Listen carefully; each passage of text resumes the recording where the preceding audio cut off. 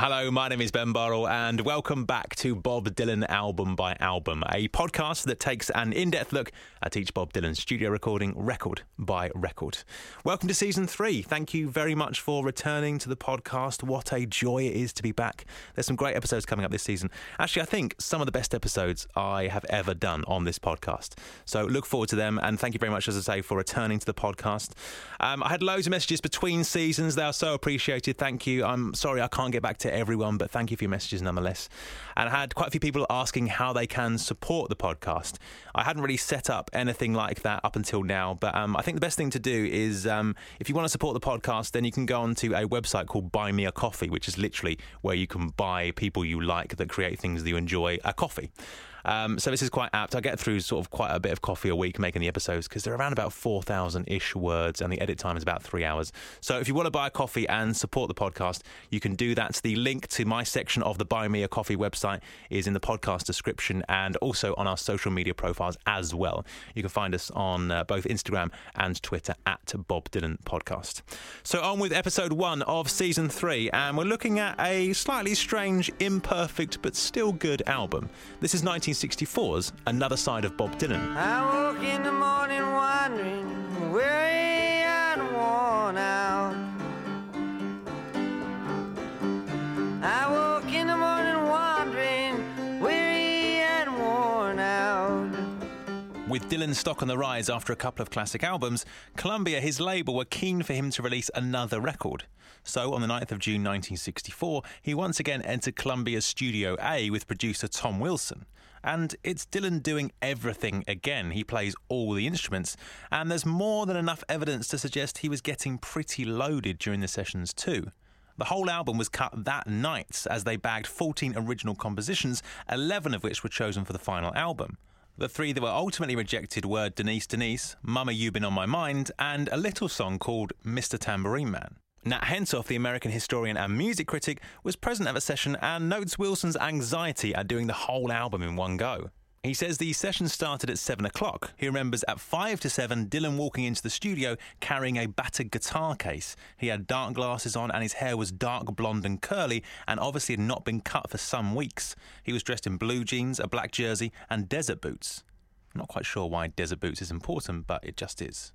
He goes on to detail Dylan's speech at the start of the recording. He says, "We're going to make a good one tonight," and then he turns to Wilson and says, "I promise." He also says that there aren't any finger-pointing songs on this album. Those records I've already made, I'll stand behind them, but some of that was just jumping into the scene to be heard, and a lot of it was because I didn't see anyone else doing that kind of thing. Now, a lot of people are doing finger-pointing songs.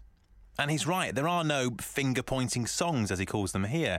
It's interesting, though, that he set out with an agenda for the record, and he doesn't shy away from it. When we last heard from Dylan, it was a jittery goodbye to his protest singer persona with the previous album's closing track, Restless Farewell. That whole record was bleak and tense and often joyless. On this album, though, things are much more carefree and even, whisper it, fun. The bar is set with Opener, All I Really Want to Do. Whilst the Sonics are similar to the times they are changing songs, its disposition couldn't be more different. No, and I ain't looking to fight with you, frighten you, or uptighten you, drag you down or drain you down, chain you down or bring you down. All I really wanna do, baby, be friends with you. Everything here is on the lighter side of things, from the rambling rhymes to the outrageous repeated notes on the titular line to the fact that Dylan even stifles a laugh 54 seconds in. It all rams home the point there's a good time to be had here. Dylan even tells us on the third verse that he doesn't want to analyse, before we get yet more laughter and an even more audacious note towards the end of the song that verges on the ridiculous. I ain't looking for you to feel like me, see like me, or be like me. All I really wanna do is, baby, be friends with you. This song, in my mind, comes as part of a pair with the album's closing track, It Ain't Me, Babe. Both are alternative love songs. On that final track, Dylan tells his love to leave him because he will only let her down. Here, though, he's craving for an uncomplicated relationship. It's generally accepted he's referring to his time with Susie Rotolo here, a recurring theme on this album. But there's also a nod to the relationship between Dylan and his audience, and his very public shedding of his former finger-pointing tunes. He sings lyrics saying he doesn't want to simplify you, classify you, deny, defy or crucify you. He's not looking for answers or justice here, he's just making a record. Simplify you, classify you, deny, defy, or crucify you. It really is the perfect opening track for this album. It basically becomes the record's prologue. It embodies the theme and tone that's present throughout, something that is front and centre as well on track 5, I Shall Be Free number 10. Dylan rambles with what sounds like improvised lyrics that can only be described as off the wall. He stumbles across verses like, I've got a woman, she's so mean, she sticks my boots in the washing machine. And later we hear about him being in the nude and bubblegum being put in his food. I got a woman, she's so mean, she sticks my boots in the washing machine, sticks me with buckshot when I'm nude, puts bubblegum in my food, she's funny. Wants my money.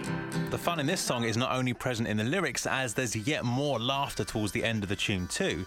It's not the best song ever, but you do get the impression by this point, after having the weight of a mixed up, confused world on his shoulders, songs like this needed to happen for Bob, for his own sanity. It's a similar story with Motor Psycho Nightmare, with its references to the classic Hitchcock thriller Psycho. The song is based around an almost caper tale of a character showing up at a farmhouse looking for a place to spend the night, only to be lured by the temptation of the farmer's daughter. The story starts when our narrator turns up at the farmhouse after a long day's travel looking for some rest, only to be greeted by the gun-toting farmer. I pounded on a farmhouse looking for a place to stay. I was mighty, mighty tired, I'd come a long, long way. I said, hey, hey in there, is there anybody home? I was standing on the steps, feeling most alone. The farmer accuses our narrator of being a travelling salesman. However, our narrator manages to convince the farmer he is in fact a doctor and is offered a bed for the night, providing he stays away from his daughter. However, almost with a wink to the audience, the farmer's daughter Rita sneaks into our narrator's room looking just like Tony Perkins, as Bob puts it, another Psycho reference, this time to Norman Bates. She invites our narrator to take a shower, but he declines, saying he's been through this movie before, which is of course a less than subtle hint to the film's infamous shower scene. She said, would you like to take a shower? I'll show you up to the door. I said, oh no, I've been through this movie before. The farmer now appears in the room, and our narrator, wanting to flee, shouts out the most offensive thing he can think of. He says he likes Fidel Castro, which is obviously quite the thing to say in the US at the time of the album's release. Enraged, the farmer chases him off with gunshots, accusing him of being a, quote, commie rat. It's interesting that such themes like the Cold War and Castro, which were considered adult and were handled with such seriousness on other recordings, here on this album just form a footnote in a comical tale. Later, our narrator escapes and Rita gets a job in a motel whilst our farmer lies in wait for our narrator, hoping to turn him into the FBI. At the song's conclusion, Bob sings, he still waits for me, constant on the sly, he wants to turn me in to the FBI. He still waits for me, constant on the sly, he wants to turn me into the FBI. Me, I romp and stomping, thankful as I romp. Without freedom of speech, I might be in the swamp. Bob stumbling over those words gives us yet another indication that he might have been getting pretty loaded during these sessions. And that final line about the swamp is yet another reference to Psycho. The song as a whole, once again, isn't the best and does pale into insignificance compared to Dylan's other story songs, like the Ballad of Hollis Brown, for example. But unlike that, this is more footloose and fancy-free. This sounds like an anecdote from an evening with Bob Dylan rather than a complex moral tale. Whilst fun and being a little more breezy is a huge theme on this album, the other overriding theme of the record is it's just much more personal in nature. In fact, some of these songs are amongst Bob's most personal ever. To Ramona, for example, is a folk waltz that has a Mexican top line that Dylan pulls off pretty well. Bob takes his musical cues from country singer Rex Griffin and reworks them into a love letter, apparently, about Joan Baez. There's a couple of sources mentioning that Dylan used to call Bai as Ramona, which kind of makes sense when you look at their relationship and you look at the dates this song was written and released in. However, whether it is about her or not, we probably won't ever know. But it does sound like a very personal song. It's not a love story like Boots of Spanish Leather, for example. It's much more descriptive than that. It's more focused. There's just more details about an actual person. This is a letter directed to someone. Dylan croons, "Your cracked country lips, I still wish to kiss." Your cracked country lips, I still wish to kiss, as to be by the strength of your skin. The love songs on this album are just more specific and personalised than a lot of other Dylan love songs. Things get even more personal on track 10, Ballad in Plain D, as Dylan once again details his relationship with Susie. They met in July 1961 at a Riverside Church folk concert where Dylan was performing. She was 17 and he was 20, and in Chronicles Volume 1 he says, "Right from the start I couldn't take my eyes off of her. She was the most exotic thing I'd ever seen. She was fair-skinned and golden-haired, full-blooded Italian." She would, of course, go on to inspire Dylan, appear on the freewheeling front cover, and become a face of the 60s in her own right. By 1964, though, the relationship was over, and Dylan doesn't shy away from the heartbreak. It's unusual, as the bitterness found in this breakup song isn't aimed at a former lover, but in fact, her sister. Dylan is almost nothing but complimentary to Susie. In the opening lines, you could mistake this for a love song from a husband celebrating his wife of many years as he sings, "I once loved a girl, her skin it was bronze, with the innocence of a lamb, she was gentle like a fawn." I once loved a girl, her skin it was bronze, with the innocence of a lamb, she was gentle like a fawn. Things quickly get complicated, though, as Bob introduces her sister early on into the song's 8 minutes and 17 seconds runtime. He sings, "In a young summer's youth I stole her away, from her mother and sister, though close did they stay." Susie's sister Carla had obviously upset Dylan, as he then spends the better part of the rest of the song lambasting her almost with every verse. It starts on the third verse with, "Of the two sisters I loved the young. With sensitive instincts, she was the creative one. The constant scapegoat, she was easily undone by the jealousy of others around her." It then peaks with, "For her parasite sister, I had no respect." Of the two sisters, I loved the young. With sensitive instincts, she was the creative one. Their constant scapegoat, she was easily undone by the jealousy of others around her. For her parasite sister, I had no respect. Bound by her boredom, her pride to protect. Bob is clearly placing the blame for the breakdown of the relationship on Carla, but he also bears the brunt too. He notes his own shortcomings over two verses as he sings, "Myself for what I did, I cannot be excused. The changes I was going through can't even be used. For the lies that I told her in hopes not to lose, the could-be dream lover of my lifetime." There's a hint to Bob's growing celebrity with that line of "changes I was going through." And then at the end, we hear words about the comfort of a long-term relationship with love's false security. The whole thing culminates with a slagging match between Carla and Dylan, or as he puts it, a screaming battleground. With the closing lines, we hear the relationship is now over, and we're left with poignant verses about not being able to say sorry and hoping that Susie's next lover appreciates her. Before at the very end, we hear heartbreaking lyrics about prisoners asking what freedom is like, only for Dylan to say after the events of the song, he feels more locked up than they do. Ah, my friends from the prison, they ask unto me, how good does it feel to be free? And I answer them most mysteriously, are birds free from the chains of the skyway. This This is an incredibly personal song, not usually Dylan's style in song nor person. I've always found it quite incredible that a man such as Bob, who's had a life like he has done such an amazing job of keeping his private life private, for the most part. Of course, there's a lot of NDAs and out-of-court settlements involved, but in some cases we didn't know about marriages or even children until years later. Which kind of makes this song even more fascinating. He's laying an iconic relationship bare with little smoke and mirrors for us to hear all about. Importantly, though, it never comes off as corny or like he's trying to get one over the people involved. Carla might disagree, of course.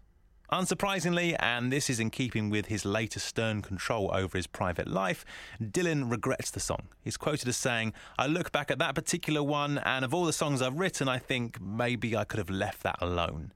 In an interview with People magazine, Susie sounded a forgiving note as she says, "People have asked me how I felt about those songs that were bitter, like Ballad in Plain D. I never felt hurt by them. I understood what he was doing. It was the end of something, and we were both hurt and bitter. It was his outlet. That was his art, his exorcism. It was healthy." On track 8, My Back Pages, we're back onto the lighter side of things. Crimson flames tied through my ears, rolling high and mighty traps. Interestingly, that theme running throughout the record of being a little lighter and a little more breezy is no longer just a theme here. In a postmodern meta moment, it actually becomes the song's subject matter. Repeatedly, Dylan tells us, "I was so much older then, I'm younger than that now." Meaning back then, on those previous records, I concern myself with adult worries, adult themes. Here, though, I'm cutting loose. Older then, I'm younger than that now. This is one of my favourite tracks on the album. It's pretty rough like all the songs here, but it has a soul and an honesty about it that you just cannot manufacture. Originally titled Ancient Memories, this is one of the last songs to be written for the record and the last to be recorded. It almost acts as a companion piece to Restless Farewell. On that track, Dylan told us his contempt for the protest song that was once his trademark. It was Dylan murdering his past. Here, though, it feels like we're getting the post-mortem. He pores over his early work, bemoaning himself for his naivety when discussing issues in his songs. He highlights his naive, idealistic view of a stark contrast between right and wrong with no grey areas as he sings lyrics like "Lies that life is black and white" and the mention of romantic facts. Lies that life is black and white, spoke from my skull I dreamed, romantic facts of musketeers, foundationed deep somehow. But I was so much older then, I'm younger than that now. That romantic facts line doesn't feel a million miles away from today's idea of fake news. Whilst the song has undeniable quality, it, like all the tracks on the album, suffers somewhat due to the album's recording process. One long session is never going to make for a polished record, and whilst it never falls into the trap of sounding like a collection of demos, you sometimes get the feeling of unfulfilled potential. There is an argument to say the record has a ramshackle style that is quite enjoyable, like you're hearing a Dylan session unfold in front of your very ears. Especially when on several songs, most notably Ballad in Plain D and here on My Back Pages, Bob sounds unsure of the chord structure. Listen to the ever so slight mess up 2.5 minutes in. But I was so much older then, I'm younger than that now. Also, he uses the chords G, G6 and G7 a lot on this album. It becomes his crutch. It features in To Ramona, My Back Pages, I Don't Believe You and Ballad in Plain D. The genesis of these songs appear to have come from the same idea repeatedly. You don't feel like this was the most planned or considered record of all time, but then with Dylan, it rarely is. However, there is of course much to enjoy here. It Ain't Me Babe is a bona fide early Dylan classic. It again sounds personal and again is apparently about Susie. He apparently began writing the song during a visit to Italy in 1963 while she was studying there. But just like I mentioned before, it's not really a love song. In fact, it's an anti-love song. Dylan asks a lover to leave him as he can't offer her the love she needs. He sings, "I will only let you down. You say you're looking for someone who will promise never to part, someone to close his eyes for you, someone to close his heart, someone who will die and more, but it ain't me, babe. It ain't me you're looking for." I'm not the one you want, babe. I will only let you down. I'm a particular fan of the song's opening verse. The words just seem to flow so well. Bob almost yells, "Go away from my window, leave at your own chosen speed. I'm not the one you want, babe, I'm not the one you need. You say you're looking for someone never weak but always strong, to protect and defend you whether you're right or wrong. Someone to open each and every door, but it ain't me, babe, it ain't me you're looking for." According to a reporter for The Times who saw Dylan perform the song for the first time in May 1964 at the Royal Festival Hall, the chorus of No, No, No is a parody of the Beatles' Yeah, Yeah, Yeah from She Loves You.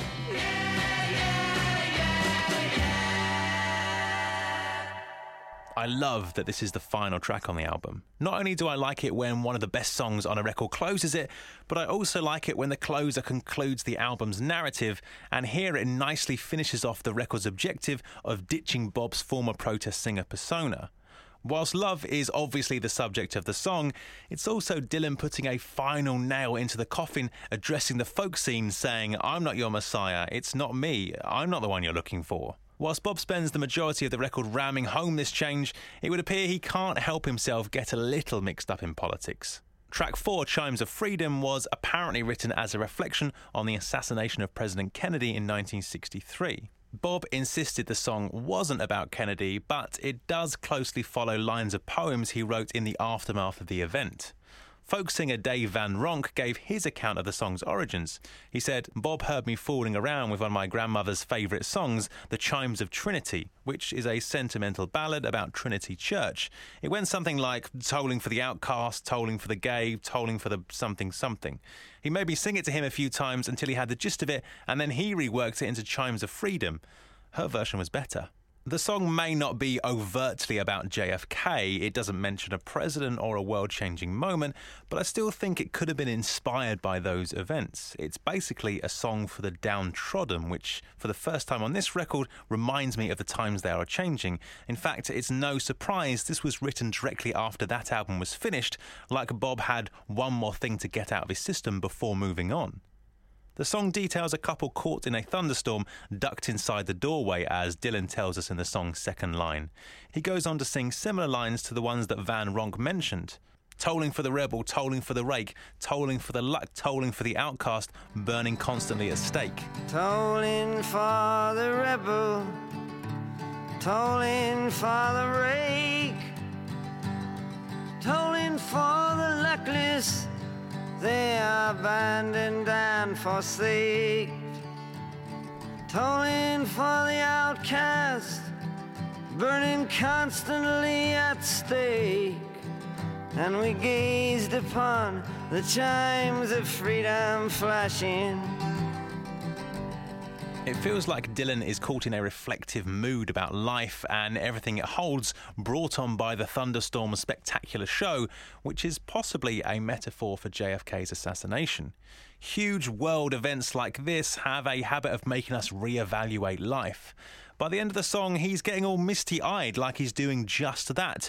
He's getting misty-eyed, though, for people suffering in the universe. It feels like everything JFK embodied is in these lines, as Bob sings, "Tolling for the aching whose wounds cannot be nursed, for the countless confused, accused, misused, strung out and worse, and for every hung-up person in the whole wide universe, and we gazed upon the chimes of freedom flashing." Tolling for the aching whose wounds cannot be nursed, for the countless confused, accused, misused, strung out ones and worse, and for every hung-up person in the whole wide universe. And we gazed upon the chimes of freedom flashing. Whilst this track does echo the times they are changing's themes, it simultaneously moves away from them as well. Whilst yes, there is a hint, if a very minor one, to the political in this song, it also has a poetic, showy nature not found on the previous record's black and white realism. Lines like, even though a cloud's white curtain in a far-off corner flared and the hypnotic splattered mist was slowly lifting, just wouldn't be found on the previous album, and are a real marked change from those realistic protest lyrics.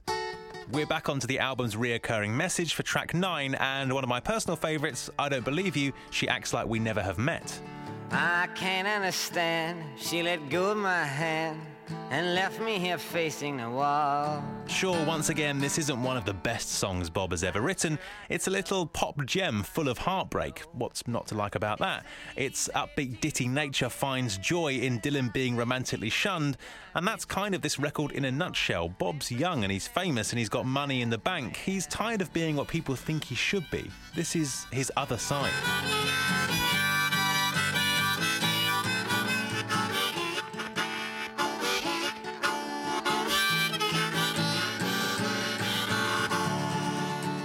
It's a shame not every song on this album has this level of likeability.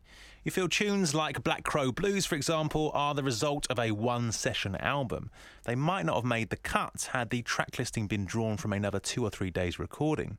This also affects the other songs too. There's a really nice rough feeling to some of the tunes, but others feel like sketches of paintings that could have been masterpieces. It makes it all just a little unexciting, which thankfully is something that will be rectified during the rest of Dylan's output in this decade. Whilst another side of Bob Dylan probably isn't going to be your go-to album, it's an important transitional record. It moved us on from Dylan's protest singer and acted as a gateway to the classic trio of albums that would follow. It's a unique one-night stand, giving us a spontaneous sound that isn't without charm, if at times is a little underwhelming. I got to know, babe, how will you surround me so I can know if I am really real? That is it for this episode. As I mentioned at the start, if you want to support the podcast, you can do so. There's a link in the podcast description of this episode. And also, if you haven't done so already, then please follow us on Twitter and Instagram. You can find us on both of those at Bob Dylan Podcast. I'll see you next week for episode 2 on another transitional album. This time, we're looking at Together Through Life. Join me for that next week.